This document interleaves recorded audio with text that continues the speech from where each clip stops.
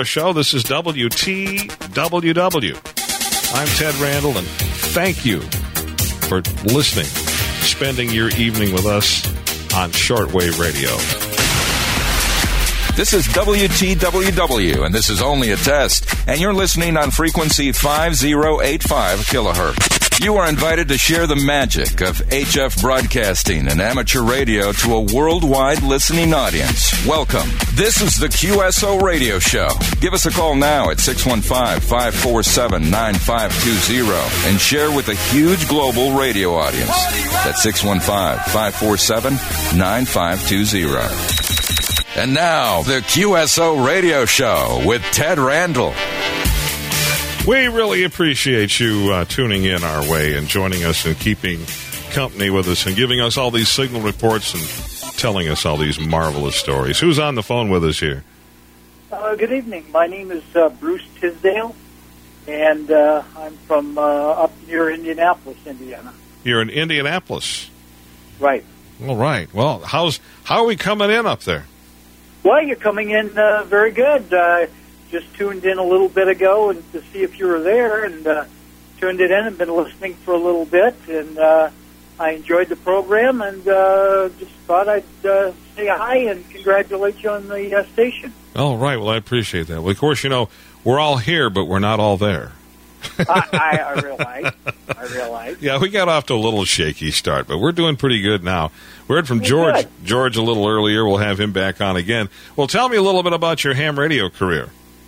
Well, I'm my call is Kilo 9 India Charlie Papa, and I've been in amateur radio since the mid '70s, and I'm an amateur extra, and it's just a fun hobby. I've enjoyed it. Met a lot of nice people, both on the radio and in person through amateur radio, and it's very enjoyable for that reason. How did you get into the hobby? What started you off? Well, believe it or not, I was an avid shortwave listener when I was young, and my father had an interest kind of in the hobby as well, and so I used to listen to not only shortwave radio broadcasts, but I listened to ham radio operators, and was fascinated by the opportunity to be able to actually talk on the radio yourself rather than just listen.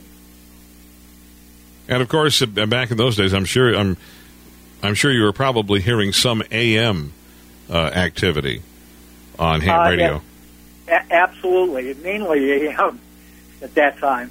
But, it was a nice variety of things on the air. And of course, I did a lot of CW at that time. I don't quite do as much now as I once did, but that was also a fun part of the hobby. Well, what bands are you on now? What is your what do you like doing? Well, I enjoy high frequency 40 meters, 20 meters, and now of late I've gotten into 6-meter operation a little more as the band's opened up, and but mainly I like DXing, and periodically just rag chew, just sitting back and talking to people that I meet on the radio. Are you active in a local club there? Absolutely. That's another one of the parts I enjoy. Belong to a local club. As a matter of fact, today I spent the whole day with a group that we were training for technician license, and we had about 20 people, and we followed that up with testing, and it was very fulfilling because we've got probably 3/4 of the people that actually passed their test and now became new ham operators and hopefully club members as well. Well, we really appreciate you calling in and giving us signal reports, and we love hearing stories about clubs, especially clubs that foster new hams and do testing and those kind of things. That really makes it very cool, because that really that's what we need. We need growth in the hobby. We got a lot of new people coming in, but we still need the more the merrier, you know. Oh, absolutely. Absolutely. The more of us there are, the better chance we have of getting our way. You know.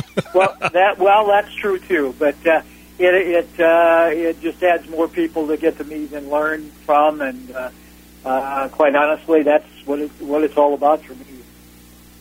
I just had a note handed me here. Of course, this technology stuff runs away from me at times, too. It says go to our website at QSORadioshow.com. And also it says join us on Twitter, twitter.com QSO Radio Show. So evidently they've got something going on here that that I wasn't aware. Are you active on Twitter at all? I quite honestly, I'm not. No, I have to admit I'm not into that quite yet, but I did see your website, though. You'll probably wind up there. I think we all wind up in these places. We don't know what they are. We don't understand it, but then the next thing you know, we wake up one day and we're there. So. Yeah, probably. Well, listen, I thank you so much for calling. Good hearing from you tonight. Thank you very much for taking the call. And you have a good evening. Thank you. You too. Bye-bye now. Give us a call now at 615-547-9520 and share with a huge global radio audience. That's 615-547-9520. And now, back to the QSO Radio Show with Ted Randall. This transmission is coming to you. Well, we're back, and we want to thank you for participating in this radio show and calling us and giving us all the signal reports. Matter of fact, I've got someone on the line right now, and who am I speaking with? Well, hi, Ted. This is Dan Hensley, KC9NCF here. Also, Media Network Plus over at PCJ Radio and Shortwave America. I've been a fan of the show for a little while, and I've listened to a few of your episodes, and I know I posted them up at Shortwave America from time to time, and you're in my audio news section over there, and it's nice to hear you on WTWW. Well, tell me a little bit about PCJ. I'm not familiar with this. Why don't you talk to me about that and tell the radio audience, too. Well, PCJ has been around for a long, long time. I believe it goes back to the 1920s, and we have shows today such as the Kelly Alexander Show, the Classic Media Network show with Jonathan Marks. We've got the Nash Hollow show with Paulette McQuarrie, and Paulette also co-hosts Media Network Plus over there. And Media Network Plus focuses on shortwave broadcasting and other items of interest with radio, and so that's the content of our show over there. And I know our next show that actually should have aired, I believe, this evening on the XM radio network and a few other satellite stations as well as shortwave was talking about the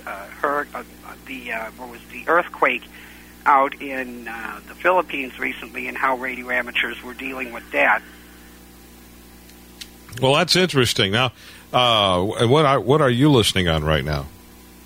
Well, actually, I'm listening via the internet. I don't have access to my radio at the moment. You're cheating. So, yeah, but it's what I have available to me at this moment. So I thought I would call in and say hello and tell you it's nice to hear you guys out here. Well, what's interesting though is we have a large number of people that listen on shortwave, and then when they for some reason the radio. They don't have the radio, or the propagation for some reason has gone haywire. They go online and listen online. But then I find those same people are back to the radio, and it kind of goes back and forth. It's kind of I guess I want to say a strange mix. I think what happens is folks really love listening over the air. I mean, I think they really prefer that, and they do it when they can. But then they don't want to miss a broadcast of something that they really like, so they'll go online and listen then. So it's and then we have those folks that are online that discover shortwave. Now, that's a phenomena that I never thought I would see. But people will listen online and say, wow, I went out and I bought a shortwave radio. We get the emails in, and they'll say, this is absolutely incredible.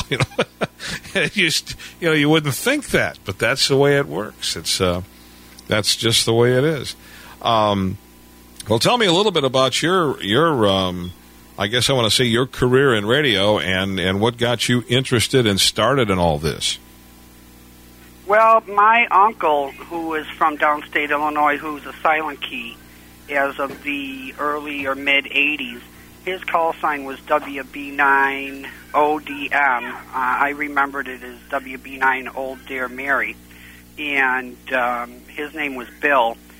He was active down there. I think he was a member of LEARC, L-E-A-R-C, down in southern Illinois. And he was also an electronics technician who worked with Zenith. And then my dad is out here. He is a radio amateur. And I got my technician license back in December of 2006, and then got my general class license in 2008 out in California. And it was that same year in 2008 when I started up Shortwave America, and then got discovered by Keith Perron out there at PCJ in Taipei, Taiwan, and I've been working with him ever since. And Shortwave America has seen some new audio episodes develop. I started my program with an interview talking about the relationship between Christian music artists and the Christian music broadcasting industry. And that was with Jerry Bryant and CCM Hall of Famer Randy Stonehill.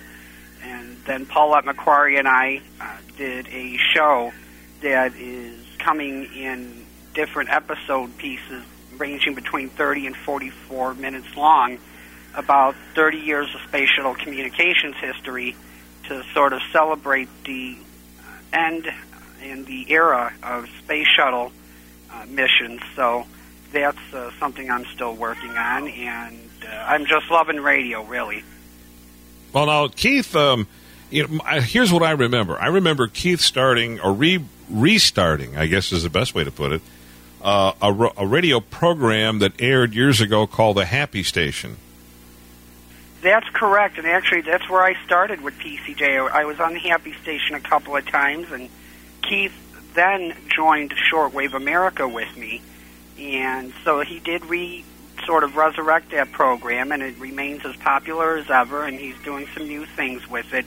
As far as, there's a new show every week and all that. Plus, he's producing Media Network Plus, and he's developing PCJ as a station. And last year, I know he announced that we are really working on forming a new shortwave broadcast international service to help sort of fill the air after the loss of all the shortwave stations we've seen over the last 2-3 years.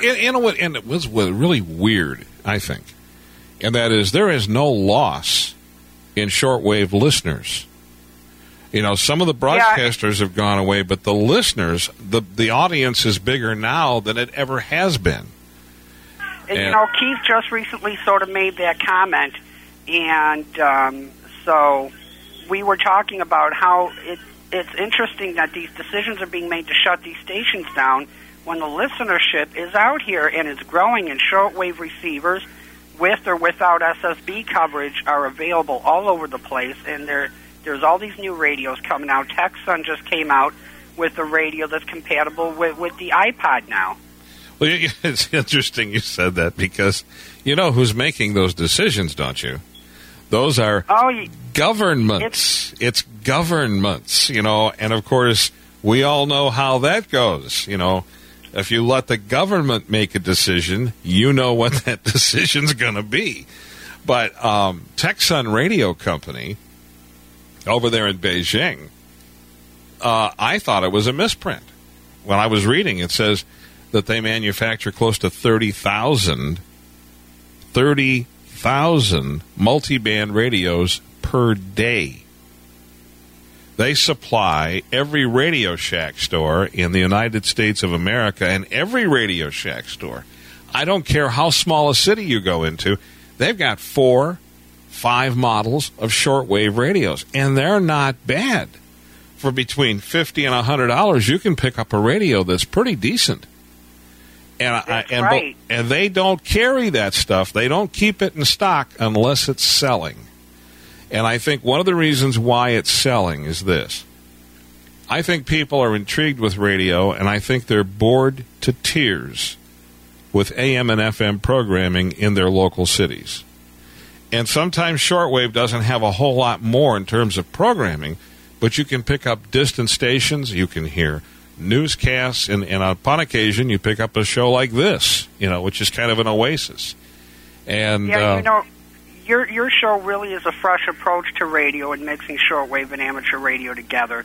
And I think that's why you're getting all the support you're getting, really. And besides the fact that you're an experienced person yourself, and so what happens is, we've had shows in the past such as DX Jukebox and who knows how many other shows out here that dealt with shortwave listening and amateur radio and the like and DXing. But, who's still out here is Arnie Coro with his show, and everybody's just gotten sick of him because, he owns Radio Havana, Cuba.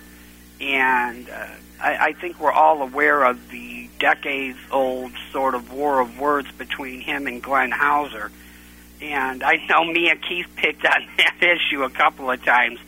And word got back to me that Arnie got so mad at us for the last parody we did, he was almost obsessed with us. Well, I'll tell you something. I think the world's foremost expert on shortwave radio has got to be Glenn Hauser. World of Radio is a phenomenal program. And, folks, I think it's one of the most overlooked programs because, face it, he doesn't work with some sort of a high-powered budget. He doesn't have all kinds of money to promote it. But, that thing is solid. Now, we just put a brand-new stream up on our website on QSORadioshow.com. It's QSO is what it is. We play all of the old episodes and all the old podcasts, but throughout the day, about every 3 hours, we play World of Radio with Glenn Hauser, and we also play Amateur Radio Newsline, which is Bill Pasternak's production, and Jim Davis and all those guys that put that thing. And that's a phenomenal program for hams. So we run that all day long, and we also run the stream. So if you've got some things that you want to run up there, just, because what we're looking at is just, we just want something interesting, something that doesn't just bore you to tears listening to. And absolutely, yeah. I love Glenn's production, and he's a great guy. I've exchanged a couple of emails with him in the past, and he's great with the public. But I think his show is still going to grow. It'll be around for quite a while. He's doing a great job with it. I just can't figure out how he comes up with all the information. He just has an abundance of information there all the time, and if you've got a radio and you're looking for, you're looking to listen to something new or discover something, all you got to do is listen to World of Radio. He'll give you an agenda for the next 3 weeks, to keep you busy. So, well, I think that's a combination of his listeners and the volunteers that come forth with information and the time he spends doing his own research and sitting by the radio and all that. But, hey, it's been good to be here with you. Keep up the great work here at the show. And, those who want to visit Shortwave America, go on over to shortwaveamerica.blogspot.com, or you can go over to pcjmedia.com/Media Network Plus and give us a listen there. And, hey, 73s and 88s were applicable. All right. Well, thank you for calling. We appreciate hearing from you. Give us a call now at 615-547-9520 and share with a huge global radio audience. That's 615-547-9520. And now, back to the QSO Radio Show with Ted Randall. Be sure and send us an email and put on that email, I want to win. And you can do that by just simply going to the website, and that is QSORadioshow.com. QSORadioshow.com. And they're also handing me this note that says, join us on Twitter, twitter.com/QSO Radio Show. And we'd love to hear from you. So, on the phone with me now, I have a WTWW transmitter engineer. Hello there. Hey, Ted. Dave, yeah. KU4B. Can you hear me? Yes, I can hear you. All right. Very good. Now, this is a fellow that keeps arms and legs actually inside the transmitter rather than outside the transmitter. You're optimistic there. Sometimes we just splatter. Depends on what you hit. How are things going out there tonight? Going pretty good. Pretty good. We found a couple of surprises, but, when you fire up one of these beasts, you never know what's going to blow up. Well, I was explaining earlier that the shortwave radio transmitter, unlike a lot of other types of transmitters, maybe, I don't know, because of the fact they have to change frequencies, are a mass of mechanical things that go on. You have absolutely true electric motors, gears, and of course, all it requires, lubrication. And when a motor kicks on, it's only got to turn so many turns, and then something has to shut it off, and it's and you got this going through an entire system.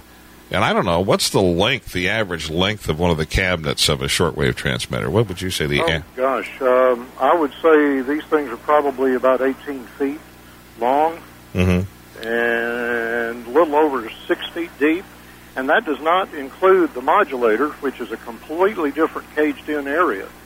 That's about 10 or 12 feet by close to 20 or so. I just give you an example. Now, you can walk around inside the modulator section on these transmitters. Yeah, and if you go up to the website, which is WTWW.us, I don't know which video it is. If you go to transmitters, you'll see my son David, KG4WXW, walking around on the inside of that modulator section while George is very bravely standing on the outside with a radio in his hand. What I thought I would do tonight is I thought this might be my only chance to get a full membership in the Alligator's Net. I'm slightly off frequency, but otherwise I think I've got them beat. No receiver at all and about a megawatt or so ERP. There you go. Well, I was going to say, what's scary is those transmitters will tune. You can put them where you want them. Yes. Boy, they'll go pretty much anywhere in the shortwave spectrum. So, but it's expensive. Don't tell anybody at the FCC, but it is possible. That would make for a very, very expensive QSO. Yeah, that's true. That's true. I don't think anybody else would want to pay that much for their amplifier. Well, you're active here in the Nashville area. Sure. With a bunch of different things. Tell the folks a little bit about your activity as far as amateur radio is concerned. Well, there's some things that I haven't had much of a chance to participate in for a while, but an awful lot that I've had my finger into before. We've got a very extensive repeater system, including some for watching the weather situation. Let's see, mtears.net, mtears.net is one of them, and there's some other sites that are out there for the local amateur radio emergency services groups, and there's all types of other stuff. I don't have it active at the moment, but we've got a pretty active group around here that uses the APRS system so we can actually track where people are as they're out driving around. Quite often, if we're out storm spotting or something, we'll use that to be able to watch where the people actually are and lay that over a map that shows where the radar says that we have tornadoes and or severe weather happening. So, well, I guess several times we've had very severe weather here. We've had some tornadoes and whatnot in the Middle Tennessee area. And I know you were involved in going out and doing assessment on those things. Why don't you, for the folks that don't know about this, why don't you tell them a little about what is involved in that? Well, there's actually a number of different approaches to that. I've actually been the one that called in some of these tornadoes when they hit the ground before. And a little old history, that happened once when I was going out to one of our transmitter sites that you're very familiar with. And, I heard the thing go off the air, so I turned around to go back and looked up, and over, off to my left, there were trees going around in circles up in the air. And at that point, of course, I knew I was in trouble. I picked up the mic and told a few other people that, it was on the ground and working, told them where it was, and at the time, it was the first confirmation that I'm aware of that the Weather Service had that it was actually a tornado in progress. Now, after the fact, quite often we'll have some people that'll go and help out with pulling people out of the rubble and or cutting through the brush and the stuff to help get them out of there. So there's a lot of different things that these guys do, and not unusual for a number of them to go and help the Red Cross with doing damage assessments after such things. Well, I'll tell you, the immediacy of the weather situation, it's amazing. I will tune in and listen to a WeatherNet right here, locally here in town. And you're hearing the guys out, the storm spotters that are out there. These are amateur radio operators, have radios in their cars or HTs or wherever they're at. And they're talking about, well, we've got a funnel cloud here, or we've, and they'll describe something, or flooding is a good example. They'll say, we have flooding over here, it's across the roads this deep and all. And within a matter of, I would say 10 minutes at the very most, it's going across the crawl on my television set. Sure. And it's the exact wording that the amateur used, so you know that he describe that system. Okay, the amateur reports it to who, and then how does it wind up on that television screen? Well, I think there's a number of ways that happens. Sometimes you'll find that you'll have people listening to scanners in the different radio and TV stations and, taking the stuff off right off the scanner. But more often than not, somebody will report it to somebody else that's a net control station. And what they will do is they will take that message and they'll put it over the MTIRS network, which goes actually in times of really nasty weather. We'll send somebody over to monitor the MTIRS network over to the Weather Service. And, of course, it's a completely volunteer thing. But if they lose telephone access, which has happened before, we still have that network up and running. And that way, they can still get some live reports, even if they basically lose communication with most everything outside of their building there. Oh, see, that's what's so amazing, about amateur radio. And a lot of times, there really isn't anything earth-shattering that amateurs do during a disaster. So a lot of times, they get involved in taking water to people that need water, or they take foodstuffs or deliver meals on wheels. There's a big thing. I know there's a lot of guys that just live for doing the public service with bike-a-thons and running marathons. They're out there with their HTs and watching over things. And these are things, of course, the local police departments, they just they don't have the time to deal with it. They're busy with understaffed and overworked as it is. So here comes the amateur radio community. Yeah, well, there's a lot of things that most people are not aware of that these guys do. And one of the things that I always thought was kind of neat, and I don't show up there too terribly often, but I have been up on the Maritime Mobile Service Network every now and then, and there's a number of times that we'll have somebody out on the water somewhere in the Caribbean or, out in the Atlantic or the Pacific, and for whatever reason, their other equipment may fail, and they know that if they can get on that particular frequency, they stand a good chance of somebody somewhere being able to hear them and relay in the word that they need a hand. Now, many years ago, and I don't remember the exact date anymore because this has been a long time ago, but we had a storm that was moving through the Caribbean, and we were already making plans to have somebody on the air late at night, which normally isn't done. I mean, that net normally doesn't have anybody running really late at night. So I went ahead and volunteered and actually went over to a friend's house and did the midnight to 8 a.m. shift. By the time the shift was over, I had 12 ships that were in tow by the Coast Guard, and we had one more that we heard, and we had copied down the message. The message was in Morse code, but we didn't understand what it was until several hours later. And the problem was even though we had decoded it, it was in another language.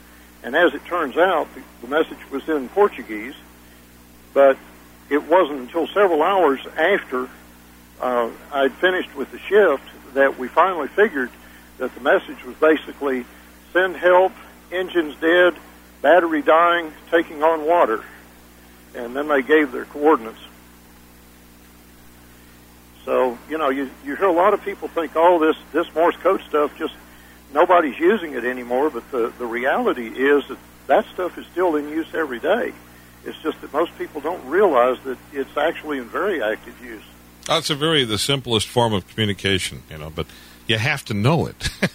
Well, the nice thing is, with Morse code, all you really need is a way to key the transmitter on and off the air, and which makes it very simple. If your microphone breaks, doesn't matter. You can still get a message through if you know how to do it. Well, there you go. Well, listen, I want to thank you for joining us and calling in. And, thank you. It's been really interesting tonight. You've had quite a number of callers. Oh well, hopefully, hey, we're going to have quite a few more. So you just keep feeding the mice in the cage out there. It's something like that. I've had a few that have misbehaved, but I'm hoping I'll be able to get them out of the cage before too long. All right. Well, thanks for calling. We appreciate it. Talk to you a little later. All right. 73. This is WTWW, and this is only a test, and you're listening on frequency 5085 kilohertz. You are invited to share the magic of HF broadcasting and amateur radio to a worldwide listening audience. Welcome. This is the QSO Radio Show. Give us a call now at 615-547-9520 and share with a huge global radio audience. That's 615-547-9520. And now, the QSO Radio Show with Ted Randall. I want to remind you that you can find us not just at the website, which is QSORadioshow.com, but you can find us on Facebook, QSO Radio Show on Facebook, and also at twitter.com/QSO Radio Show. I have to get all these commercials in here. I'm being admonished that I have to do these things. And who do we have on the phone with us here? Tom. Tom, and where are you located, Tom? I am located in Sumner, Iowa. Sumner, Iowa. Goodness. Yes. And coming in loud and clear in the big city today. So we got a good signal in Sumner, Iowa. Well, tell me a little bit about your ham radio career or your shortwave listening hobby. I'm sure it's one of the two. Well, I'm not into ham, but I have been listening to shortwave for quite a few years back in the day when that all the way back to when WRNO went on the air, you know, and stuff like that. And so I've been really fascinated. Of course, I listened to KUSW when they were on the air, but neither one of them are, you know, you can't really have a rock format nowadays. You know, with shortwave, you got to have some other means of money, you know, because that transmitter doesn't come for cheap. I know that. So. No, the electric bill is what was amazing. You know. I was just wondering, does the FCC still have a spectrum usage fee? Because I remember that was kind of like the downfall of Salt Lake City was their spectrum usage fee. They actually had to pay to use that frequency. You know, I don't know. That would be a George question. We'll have him. Yeah. He's going to be back on in a little George. bit. Write that down and ask George about it. We'll have to. That's kind of, yeah, because I think that's probably one of the big reasons why commercial shortwave really did take off. I mean, God bless his soul, Joel Costello. He did a heck of a job putting WRNO on the air in the years it was on the air. I mean, I don't know. I'll tell you what I think. My opinion. You want to know what that is? Okay. WRNO played a lot of interesting music. They did a lot of interesting things. And unfortunately, it's like an old guy we used to know here in Nashville by the name of Everett Lawson, who is the transmitter engineer for WSM. And Everett used to have this saying, and the saying was, it costs a lot of money to talk on the radio. You know, every time they want to do something, and well, is it going to cost that much? Well, yeah. Well, the thing is that there's nothing inexpensive about a shortwave radio station. And the reason why is the parts are so big. The power level is so high. I mean, you're looking at double and triple the power level of any commercial station that you would have in your local area. So, everything is bigger. The electric meter spins, a whole lot faster round and round and round. It was like George was talking. I asked him, and he said, the typical electric bill on a transmitter the size of the one that we're on right now can be $10,000 a month. Mm-hmm. So you got to pay the bills. The thing that I was going to say my opinion, I think that if more commercial businesses decided that they were going to use shortwave radio to advertise products on, I think they would be absolutely, totally, completely baffled at the incredible response that they would get. And the reason why is because shortwave listeners listen. They're not passive listeners. They don't have the radio on as a background music device. Well, I'm sure some folks probably do that, but I mean, they actually listen to what's going on over the air, and they're responsive, they're intelligent, and a lot of them have a little bit more education than average, and I think they have higher IQs than AM/FM listeners. But anyways, it's really, you think about it, it's really amazing that some of the larger corporations that market have not turned to shortwave to market products. Because I know for a fact, just with our little radio show that we've done, what sponsors and people we put on the air that were there basically just to pay for airtime, they were overwhelmed with results. And so I think that would open a door. That would open a door for a lot more creative broadcasting. But somebody has to pay the bill. I mean, it just that's why I think that's why a lot people say that all they hear around here nowadays are religious broadcasting. Well, for one reason is religious. A lot of the ministries or whatever, that they know that transmitter's got that much power and it's got that reach that you can't get from buying time on a little dinky station in another country. They know that signal's going to be getting to Africa or wherever it's pointed at or whatever. That's why it's got so much more appeal. I mean, we got a big 50,000 watt blowtorch here in Iowa called KXCL just down the road in Waterloo.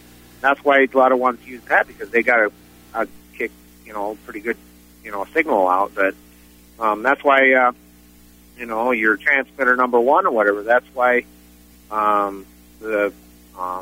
can't think of his name. What's the guy's name on number one? He's gone now, but Peter Peters, Pastor Peters, yeah. Pastor Peters, yeah, God rest his soul. He even knew that there was a market there he knew he could patch into, because to tell you the truth, most radio stations around here wouldn't carry him because of his beliefs and stuff like that, and that's why old Brother Stare is doing so big, on your competition just down the road. I mentioned the call letters, but you know who I'm talking about. Well, I've had a couple of conversations with Brother Stare, and he says I always get results on shortwave radio. Oh yeah, and I've talked to him, and a couple times he said, shortwave radio has been really good to me. Someone else that has had tremendous results on shortwave radio. Matter of fact, I took him the very first shortwave radio. Oh boy, and gave him the bug, and that was Dr. Eugene Scott, one of the most interesting. Yeah. Eugene Scott, man, that Dr. Scott, man. I saw him for the first time. My friend, I was just down the road. They had first people to have cable TV, and to see somebody preach the gospel smoking a big old cigar. That was the most hilarious thing I've ever seen in my life. But the thing of it is, the man was a genius. He was very genius.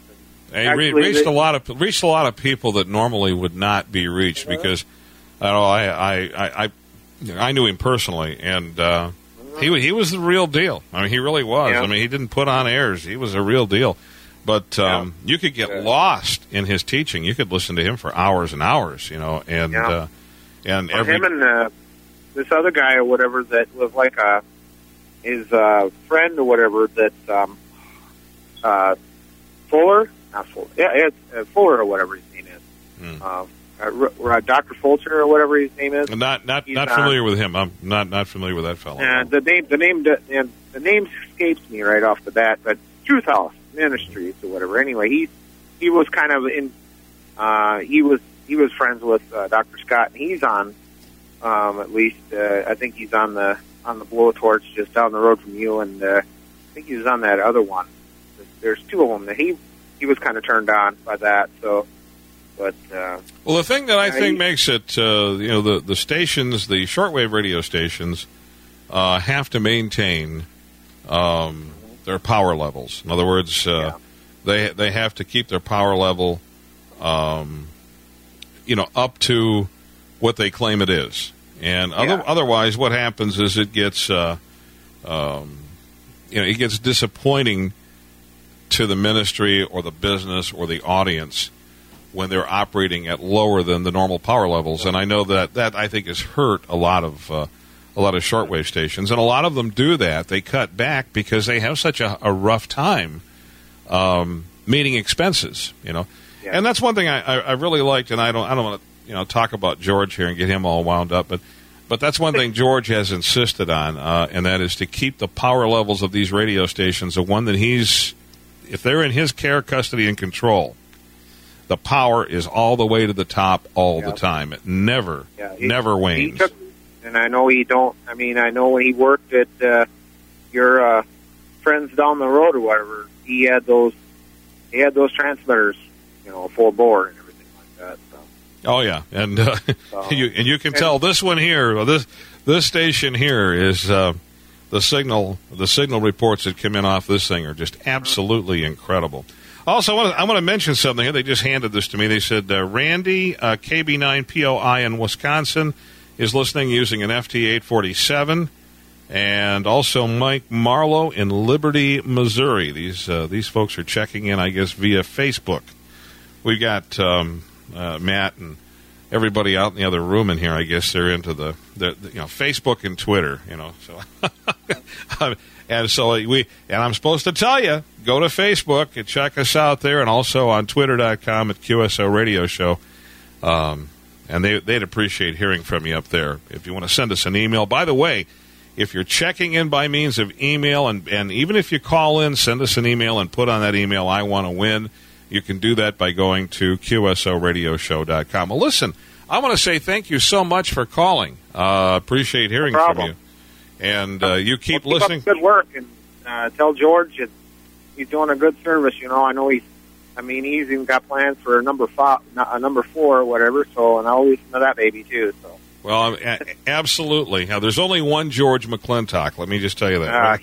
He's done a really good job, and I'm really appreciative that when Glenn Hauser got dropped by your friends down the road, or he picked up the ball or whatever, and helped out George, or helped him up. And actually, you guys have got a heck of a lot better signal up this way than them anyway. So, Glenn Hauser's program is an asset to any. Oh, I remember him back. Like I said, he got his start on WRNO, and like I said, God rest his soul, Joe Costello. He did a heck of a job, did his radio station or whatever and stuff like that, and he gave Glenn a good shout out and everything like that, and then he moved over to the CR or whatever, and then he got onto your station. So I'm really, like I said, I appreciate George doing that stuff for him. So I'm pretty sure Glenn really appreciates George too. So. Well, sir, I thank you for calling, and hope to talk to you again soon down the line somewhere. So, all righty. Well, do you know an exact date when this one's going to be permanent, or do they? Not really, but very soon. Very soon. Okay. Well, I do everything. Give us a call now at 615-547-9520 and share with a huge global radio audience. That's 615-547-9520. And now, back to the QSO Radio Show with Ted Randall.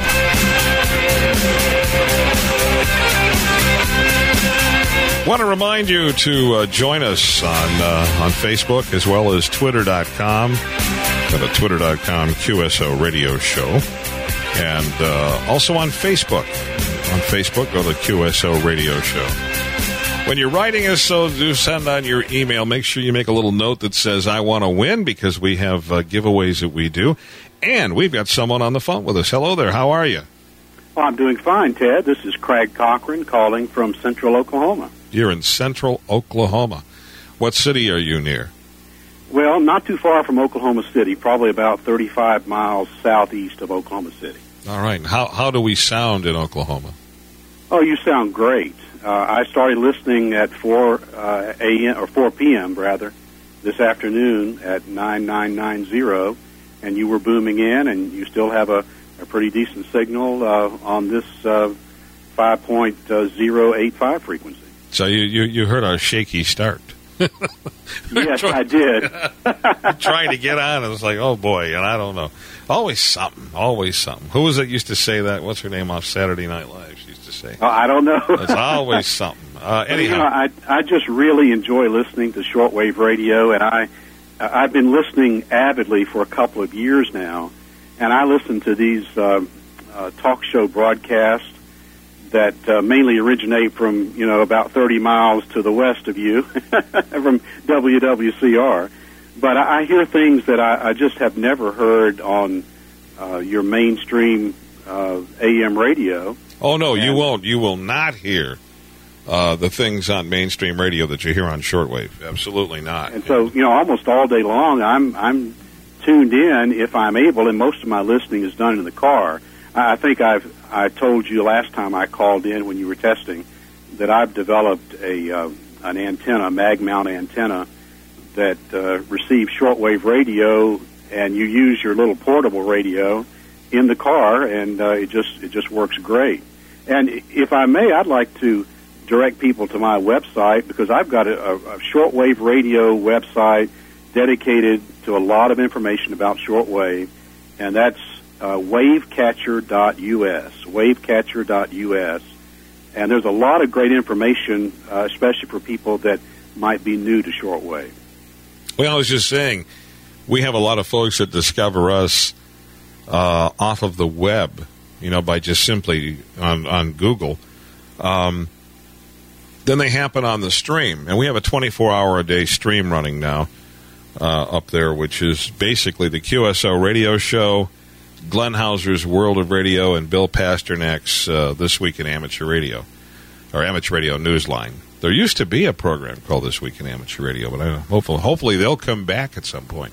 But Amateur Radio Newsline is, these are excellent shows. I mean, Glenn Hauser's, of course, is incredible, and I really enjoy listening to him. But anyways, they discover shortwave by means of the internet, and then we get these emails where they talk about how cool shortwave is. They just got their new Grundig or Eton or Sea Crane radio, and they're just totally blown away by it. Didn't have any idea this even existed.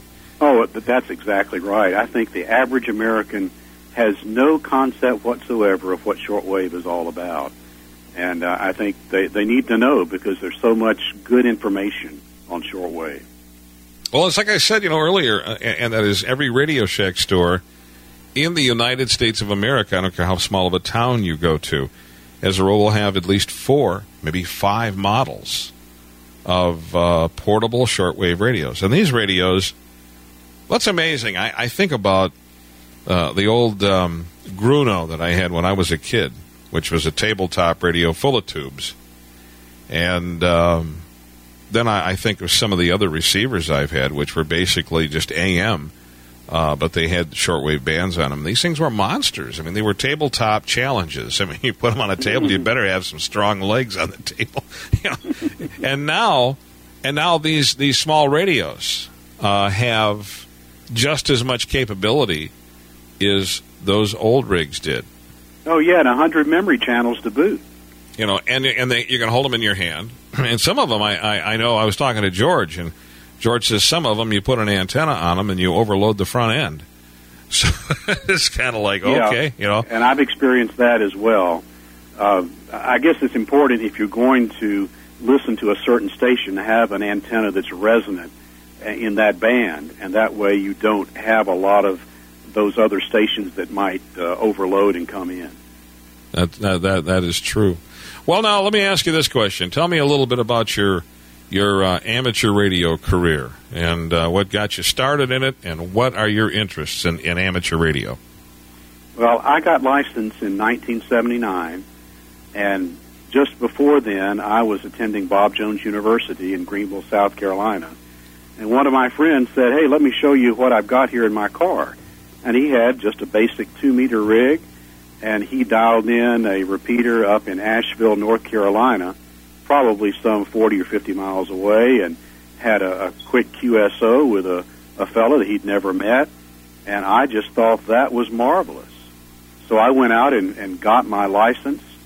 And since that time, I've gotten married, and my wife is licensed.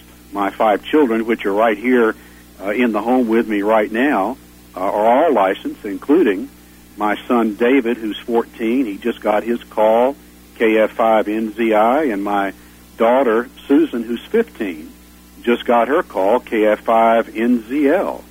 So we're 100% ham radio operators now. Well, you're doing the right stuff. You're going down the right road, let me tell you. And Ted, it used to be that we would keep in communication by ham radio locally as the family drove around and we went various places. Since most of my kids have cell phones now, that's kind of gone out, but I still enjoy working repeaters and talking simplex, and I think I'm like you. I like to not just say, well, you know, my name is this and my call is this and here's my rig model and I'm using this antenna. I like to really have a conversation and talk to people about things that are important to me and things that are important to the other guy as well. Well, I think, too, it's like I was telling about Nelson Cosby, the fellow up in Dearborn, used to say he asked everybody what their occupation was. You'd be amazed when you're talking to someone, if you do ask questions, what you will find out. You know, you find out you have no idea who you're talking to. If you're just exchanging call signs, signal strength, and QTH, you know, you're missing the good stuff. Absolutely. Let me ask you a quick question. I know you've got other people that are calling in. How often do you produce a brand new QSO show? I listen to 9480, the WTWW, the other frequency, and hear your show, but a lot of times it seems like I'm hearing old shows or repeats. You're hearing a repeat, yeah. Now, you see, you're not supposed to ask that question, okay? That's a question you're not supposed to ask. We went through a period of time where we were not producing new shows. One of the reasons why is because the bandwidth on the podcast side of it was just getting astronomical. We could get as many as 150. I mean, this is true, on a month, 150,000 downloads. Wow. On that site. And but we have started back up again. And you'll notice now that the radio shows on WTWW will be different, as well as you'll see more stuff up on iTunes and on the podcast. The other thing, too, is we would get an overwhelming number of requests for an old show. Someone would write in and say, would you please? And I guess evidently they can't download off iTunes or something. I don't know, but they would ask us, would you please air the show with Wayne Green? Would you please? Ronnie Millsap. Right, Millsap. Oh, gosh. You talk about requests for repeating those shows. And I hate not to do that, but then by the same token, I hate, not putting up new, brand new stuff all the time. But I think you'll see a trend now where we're going to be doing a whole lot more new stuff. Will be going up. And to be honest with you, we're kind of seeking some sponsorship to help out with the bandwidth charges and stuff, because it's like the shortwave electric bills, Oh, sure. Yeah, they get through the roof and all. Well, if I may, let me ask another question. Tell me, what does Ted Randall do from day to day? What are your activities and your work? I'm a troll, and I live under a bridge. I'm a radio engineer. I am a radio engineer. Matter of fact, the whole family is in radio engineering. And I've worked for a group of stations here in Nashville. Actually, it's the Cromwell Radio Group. And then my sons are both engineers. Matt is chief engineer for the Dave Ramsey Show. David is chief engineer for Trevecca Nazarene University. And the lady I'm married to is also an engineer, works with me at the Cromwell Group. So we're a whole group of folks that do radio engineering on a full-time basis. And do you do much on-the-air work? No, actually, I don't do any on-the-air work other than on shortwave and producing the QSO show. Now, we were doing some stuff on Saturday nights. We had a love song show was airing, which had an incredible amount of response to it, and people were we get overloaded with emails. I've actually seen 500 emails come in on the first hour of that thing, and it was all basically amateur and shortwave people, shortwave listeners, amateur radio operators that were listening to this thing, and which only I think goes to prove the fact that people really they're looking for something different to listen to.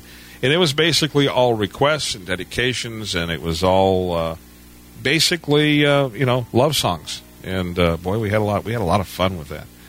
A lot of fun with that.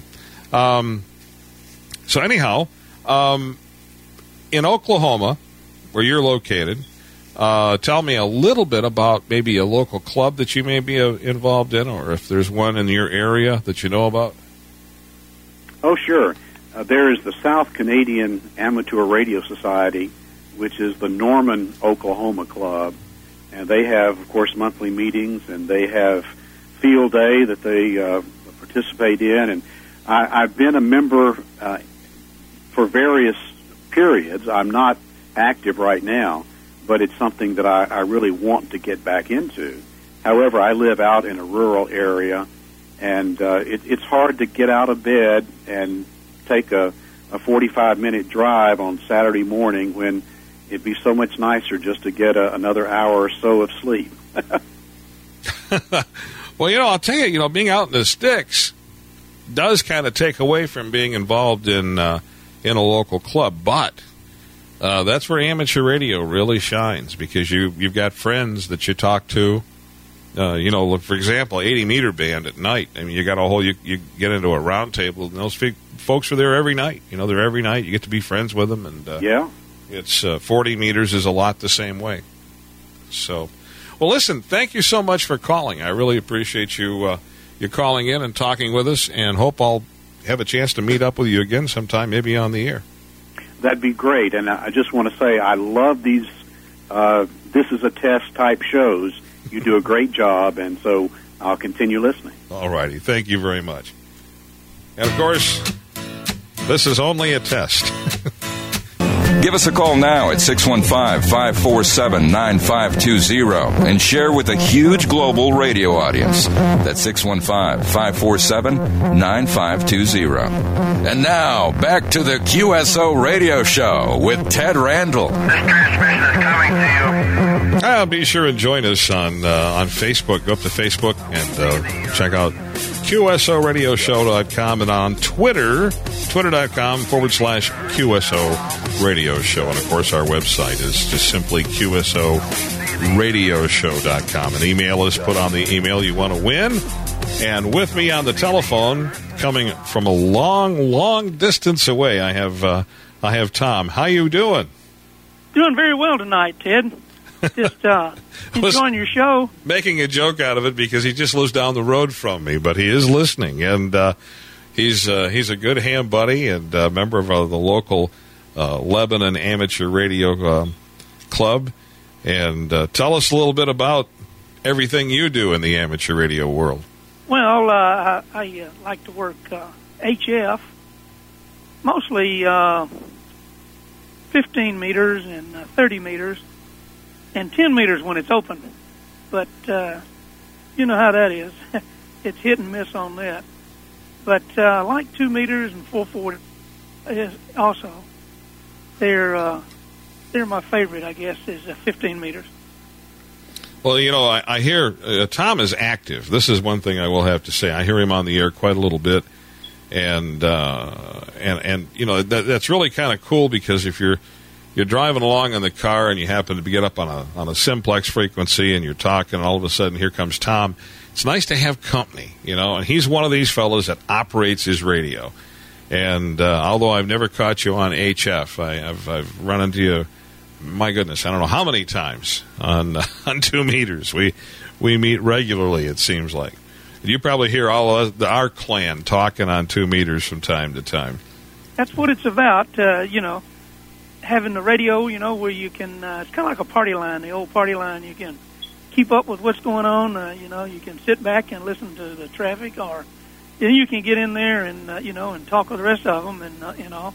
It's kind of nice to have it on in the background and keep it going and listen, you know, see what's happening in the neighborhood. Well, you know, I haven't had, I mean, with all the schedule I keep, I don't have a chance to even go to local club meetings. I'd love to. But tell the folks a little bit about the Lebanon Amateur Radio Club, Wilson County Amateur Radio Club, probably is a better way to put it, and what the activities are and things that are going on. Because, you know, you've been involved in it pretty heavily for a number of years. Well, I used to be president of the club, and after they got tired of that, they made me the secretary, and then I wound up being the secretary-treasurer, so I'm dual jobs now. I've got two tasks, I guess. Some places the secretary-treasurer is one job, but I enjoy it. And I work with ARES, the Amateur Emergency Radio Service.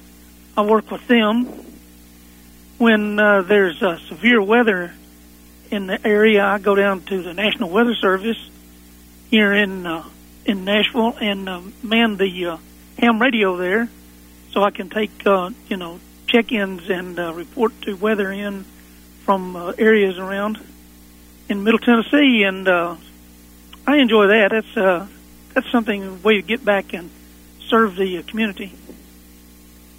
Well, I know that there's, you know, I think Lebanon and Wilson County is not unlike many counties across the country.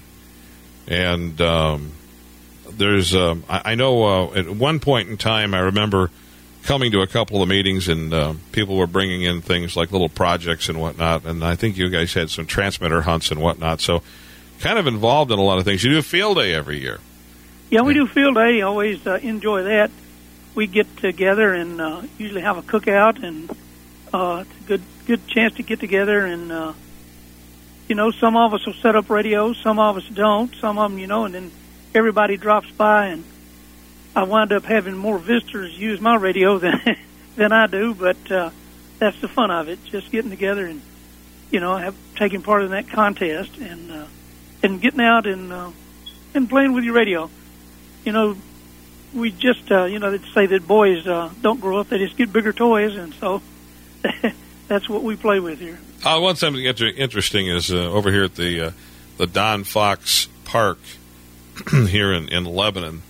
My older son David will take my grandson over to the playground, and he plays on the stuff over there. David sets up a little antenna and his low power Yaesu radio in the park there, on a picnic table, and operates. And before you know it, he's got a whole crowd of people standing around there watching. You know, so you know that you talk about using your radios. You know, that's the key to it. I notice even at Field Day, there's a lot of people come by that park, or the fairgrounds, I should say, to visit and look and see what's going on. Well, there's people that are ham radio operators, and like you say, people who are interested in the hobby. You know, they've never had a chance to see it operate. You know, and it's fun to show out and let them see what's going on. Oh, there you go. Well, hey, Tom, I know you said you came upstairs to listen for a little bit. You didn't want to be away from your family, so I don't want to keep you. But I really appreciate you calling and talking, and look forward to seeing you here pretty soon. Well, maybe the next caller will be a DX caller and not right down the road from you, Ted. Good luck, okay? And 73s to you. Bye-bye. The 73s to you, too. Bye-bye. You're listening to WTWW, and this is only a test. Give us a call now at 615-547-9520 and share with a huge global radio audience at 615-547-9520. And now, back to the QSO Radio Show with Ted Randall. Want to remind you again, if they just stay on me here, so be sure and mention Facebook and Twitter. Okay, so look us up. QSO Radio Show on Facebook and also at twitter.com QSO Radio Show. It's twitter.com, I guess, / QSO Radio Show website. We appreciate you listening. Be sure and put on your email, I want to win. And who's on the phone with me here? Good morning, Bob and our Ted, brother. How are you? Pretty good. How are you doing? Ted, I'm doing well. I got confused. I'm listening to you on a tuner out in Colorado over the internet. There's a guy in Belgium on there with us. He's listening to us, too. And I got confused there for a minute who I was talking to, Ted. This is KC5FM, Lloyd in Oklahoma. Oh, very good. Yeah, well, I'll tell you something with the amount of, I guess I want to say different kinds of media and things going on. We got a lot of folks listening on Wi-Fi radios, and right. Internet radios they call them, Wi-Fi radios. That are listening on those and on computer and whatnot. Listening on the stream, and yeah. Well, tell me a little bit about your ham radio career. Well, I'm a member of the Quarter Century Wireless Association, Ted, and that would tell you that I've been a ham over 25 years. First licensed in 70 as WN5AXH. And back then, you had to learn it and use it or get out. And so I've learned it and used it and enjoyed the hobby ever since. Well, what captured your interest? I mean, you were, walking down the street one day and you were not a radio amateur, and at some point you didn't have any idea what it was, and then all of a sudden now you have a license. So what caused all that to take place? Well, Ted, you're going to like this story because it was really shortwave radio that piqued my interest. When I was a teenager back in the 60s, I got a little transistor radio, and I would listen to broadcasters like HCJB in Quito, Ecuador, and Radio Negalant, and the Beeb, and Deutsche Welle, and even Radio Havana, Cuba. And I got to listening to that. And then I would tune to the maritime radio, ship-to-shore telephone, and I would hear the shrimp boats out in the Gulf of Mexico talking back to their loved ones in the States, and I thought, that's cool. And then I investigated briefly Citizens Band Radio and said, that's cool, but I want to really talk to somebody reliably all across the world, and found, I don't remember his call. His name's Roy Reese. He's dead now. And that was back when you could get your ham radio license by proving that you could actually send code at 5 words a minute, and learning a little bit of theory. And Roy Reese in Hobart, Oklahoma, was the guy that gave me my novice test, and the rest is history, as they say, Ted. Well, I guess I was going to say what got your interest. Usually there's something inside of the amateur radio arena that just really sticks out. And all of a sudden you just say, hey, you know what, I got to do that. I've got to have one of those. Was there anything like that? Well, sure. And your previous caller mentioned the Amateur Radio Emergency Service, and I'm an emergency manager. And so the Amateur Radio Emergency Service and Radio Amateur Civil Emergency Service would be an interest to me.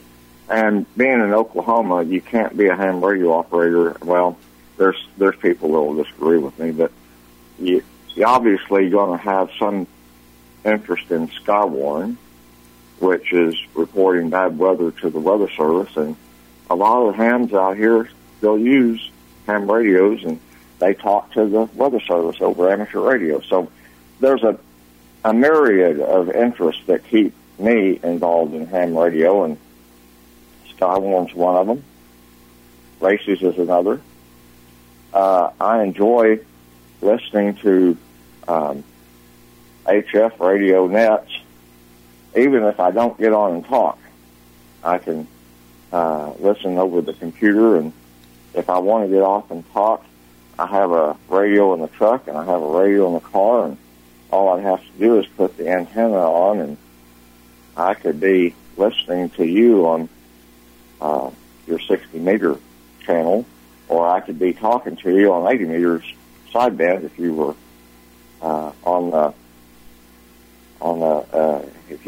if you had that interest. There's a lot of, my point of this segment is that there's a lot of things in amateur radio that pique people's interest, and like this weekend, there's an AM transmitter rally for the old amplitude modulated glow-in-the-dark boxes that we knew when we were younger, and they floated a balloon up in Texas that's on its way to China, and right now it's over the Gulf of Mexico, and you can track that on automatic packet reporting system.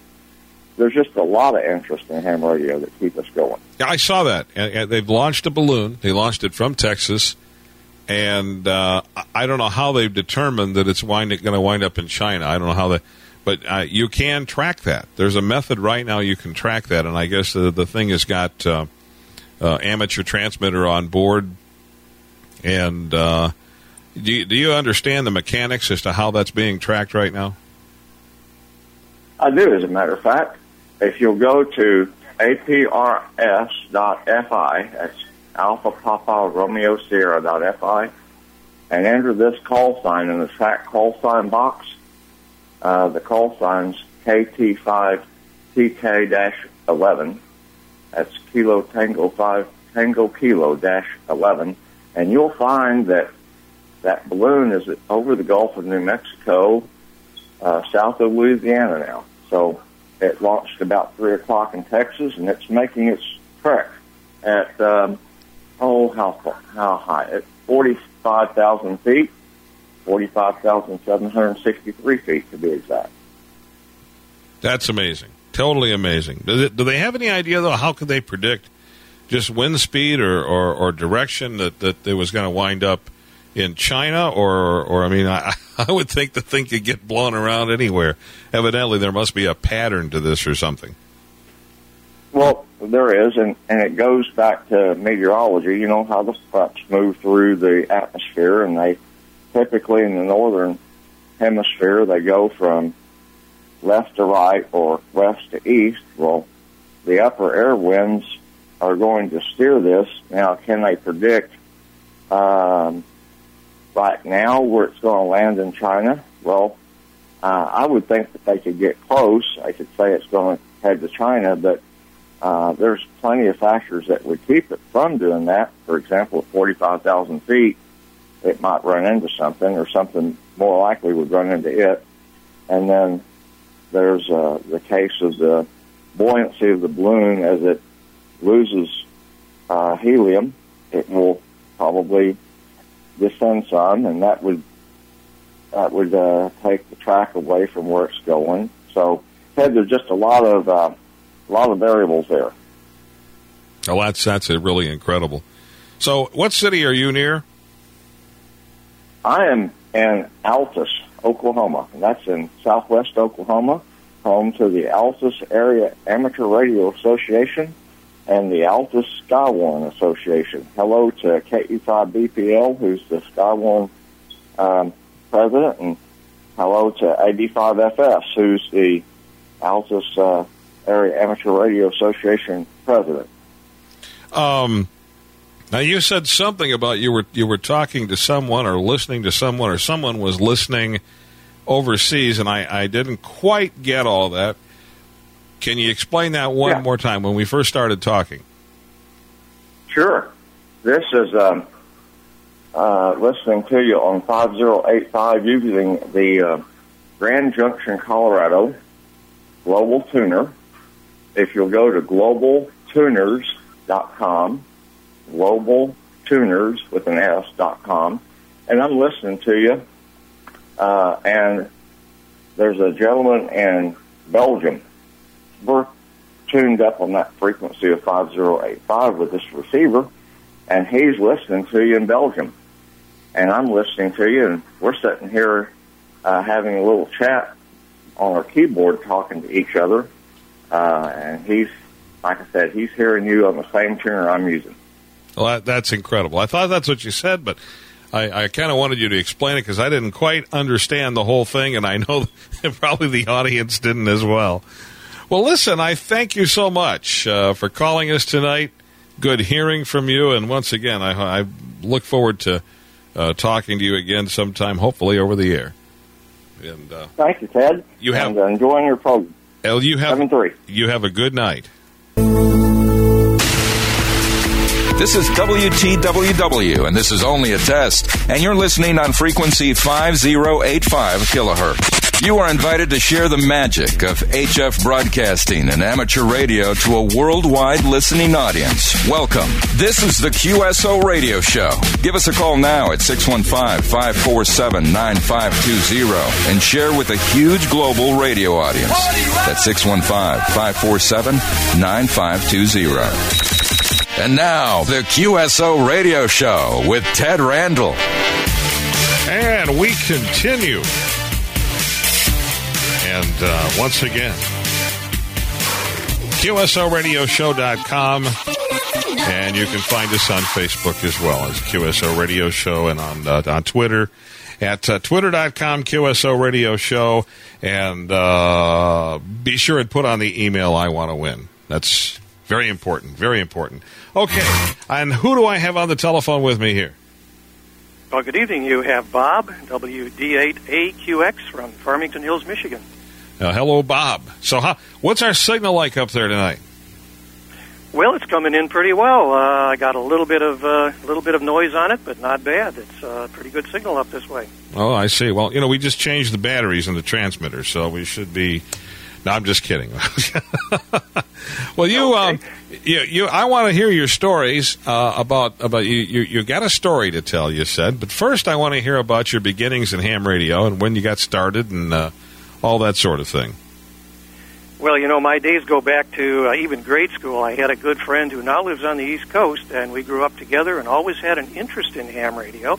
We used to practice Morse code back and forth, but we never got our licenses until the 1970s. At that point, we were probably in our late 20s or 30s at that point. And I got licensed, in fact, just after the bicentennial in 1976 with a novice, and then the following year a tech license. And then I moved up to advanced within a few months. Just recently I've gotten the extra class, actually about 3 years ago. So I've kind of made the grade all the way to the top, but I've had some really exciting times in ham radio, working a variety of modes.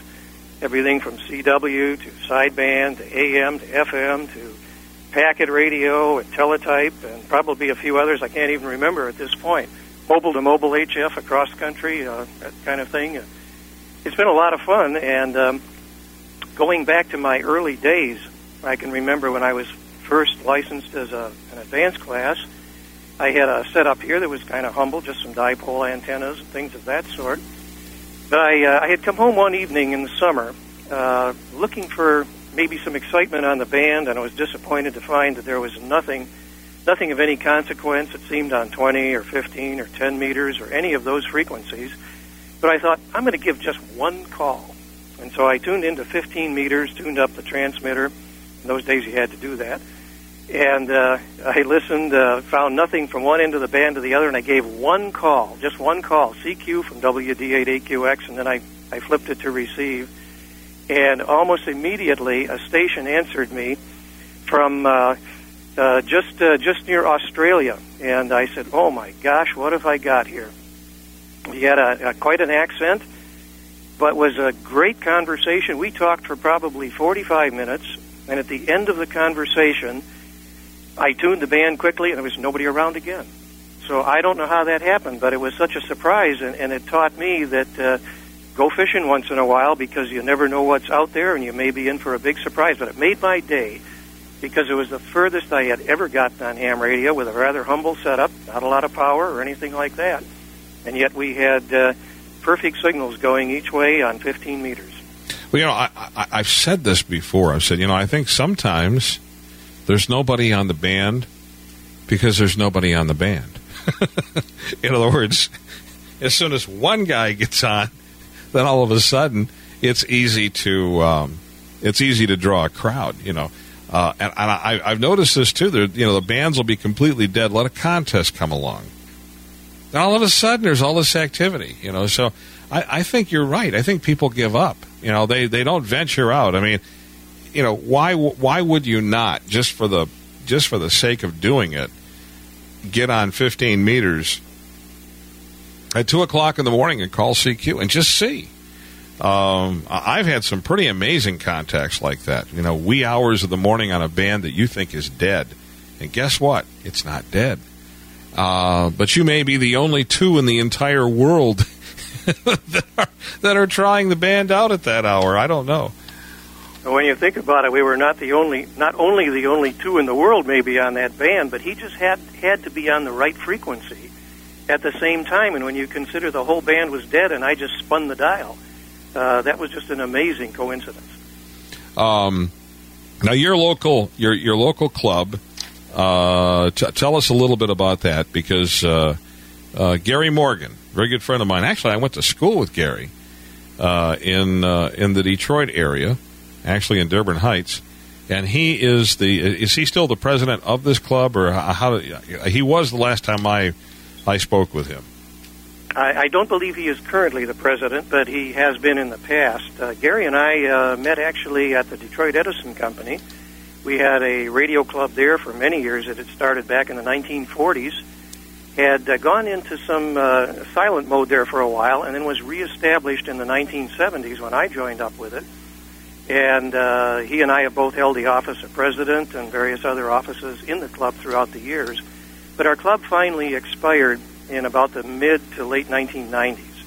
Being a company club, we were not attracting many people from outside, and we were getting an older company, and so we put the club to bed, so to speak. But Gary joined up with the South Lyon Radio Club. South Lyon is a town probably about 30 to 40 miles west of Detroit, and I live about, I'd say about 25 to 30 miles from there. And I have been out there joining them on field day and a couple of other events here and there from time to time, but it's good to be back into it. I think a lot of us in ham radio kind of went silent for a while and have found other activities like computers, and in the earlier days, CB radio attracted quite a bit of attention from people as well. But I think it's stirring again, and I think there's a lot of excitement, and I've been getting all of my equipment back in shape and getting some antennas up here and just beginning to become active again. Well, that's really cool. Yeah, it's very strange. I went to school with Gary. We hooked up, and as soon as we did, I mean, I'd lost track of him, and he had lost track of me. And all of a sudden, we hooked up and both discovered that both of us had ham tickets. And that goes back to junior high school days, I guess, so. And, of course, I get a chance to see him at Dayton every year. And he kind of has kept me updated as to what was going on with that local club. And it sounded like you guys really had a lot of really good stuff going on, inside that organization.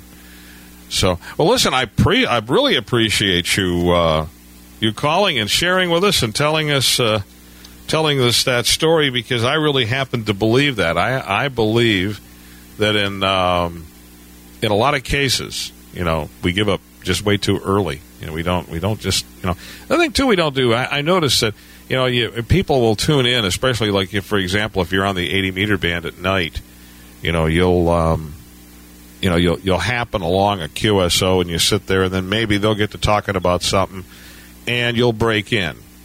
But what I'm wondering about is, I think one of the things we really need to do, even on 80 meters, and that is rekindle calling CQ on a blank frequency. Just getting in there and calling CQ. I think that's cool. It's a way to initiate a brand new conversation, and a brand new QSO. I think that absolutely, and I think one other thing too that I can say is that the hobby is very diverse. You can find something for everyone in there. I tend to be a technical guy, liking to build things, experiment around. I find there's a lot to do, and if instead you prefer doing public service events, or getting involved with relaying communications around the world, or getting involved in DXing, or whatever it is you like to do, you can find others that will share that with you in ham radio, and that has been the great part about it in my mind. Well, thank you so much for calling. I want to also say, well, I've got you on the phone, and I don't know anything about the Ann Arbor Club, but we have a friend that lives up in your area. Matter of fact, she works in Farmington Hills. Her name is Barb, and she's got the most unusual call sign. If you write it out on a piece of paper, it's KG1RLY. Okay. If you were to see it on a license plate, it clearly says girly. But anyways, she wanted that call sign. She went down and took the test at the through the Ann Arbor Club at the Red Cross there, and she said the people there were phenomenal. And so it sounds like you guys got a lot going on up there in the Michigan area. Got a lot of good clubs and a lot of good activity going on. There still are some good clubs around the area that have been active for many years. Trying to get her active on one of the repeaters up there. See if we can't coerce her onto one. But anyhow, I want to say hello to her and thank her for listening as well. Thank you so much. We appreciate hearing from you, sir.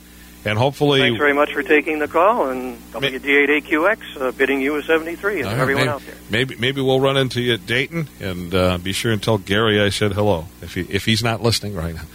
Anyways, folks, I've been handed a note that says that George has to make some sort of an adjustment on the transmitter. So we're going to leave the air for a few moments here, and then we'll be back. So don't touch that dial. Leave it right where it's at, and we will be back as soon as he makes whatever adjustment he needs to make on the transmitter. This is WTWW, Lebanon, Tennessee, and this is only a test. This is WTWW, and this is only a test, and you're listening on frequency 5085 kilohertz. You are invited to share the magic of HF broadcasting and amateur radio to a worldwide listening audience. Welcome. This is the QSO Radio Show. Give us a call now at 615-547-9520 and share with a huge global radio audience. That's 615-547-9520. And now, the QSO Radio Show with Ted Randall. Okay, we are back. I understand the transmitter's back. I have no idea what they did. We'll have to check in and find out. Who do we have on the phone with us here? Hi, Ted. I'm Cody from Ukiah, California, K6MEU. Well, hello there, and how are you tonight? Doing pretty good. How about yourself? Good. Well, doing fine. Good. Tell me a little bit about your interest in amateur radio. Well, my interest actually started out, I was kind of a scanner geek. I'm in the fire service, have been for the last 15 years, and I met a good friend of mine, he's a good friend now. I met a guy who's a state radio tech for the state of California, and he's a ham, and he got me into it. And next thing you know, I'm on HF and 2 meters. I'm into APRS, tracking, and the whole 9 yards now. Oh, that's very cool. What started you out in this? What was the beginning catalyst for all this? The beginning catalyst had to have been listening to my buddy talk to his wife on a 2 meter simplex channel, and I was like, that's kind of cool because it's kind of another line of communication there that in the age of cell phones and everything, and everything that's going on with that, as far as not being able to talk, on your phone while you're driving down the road and what have you, the laws against that, kind of gives you another avenue to make communications with people and stay in touch as needed. And it kind of gave me another view on the radios, aside from the fire service, being able to get into the technical aspect of it and learn more about how to operate a radio as opposed to turning it on and responding in a fire engine. Well, I guess the public service side of amateur radio is something that I think is a draw to a lot of people. That is, along with, I think, the weather chasing. Has that ever been something that has got your attention, of chasing weather and being involved in Skywarn?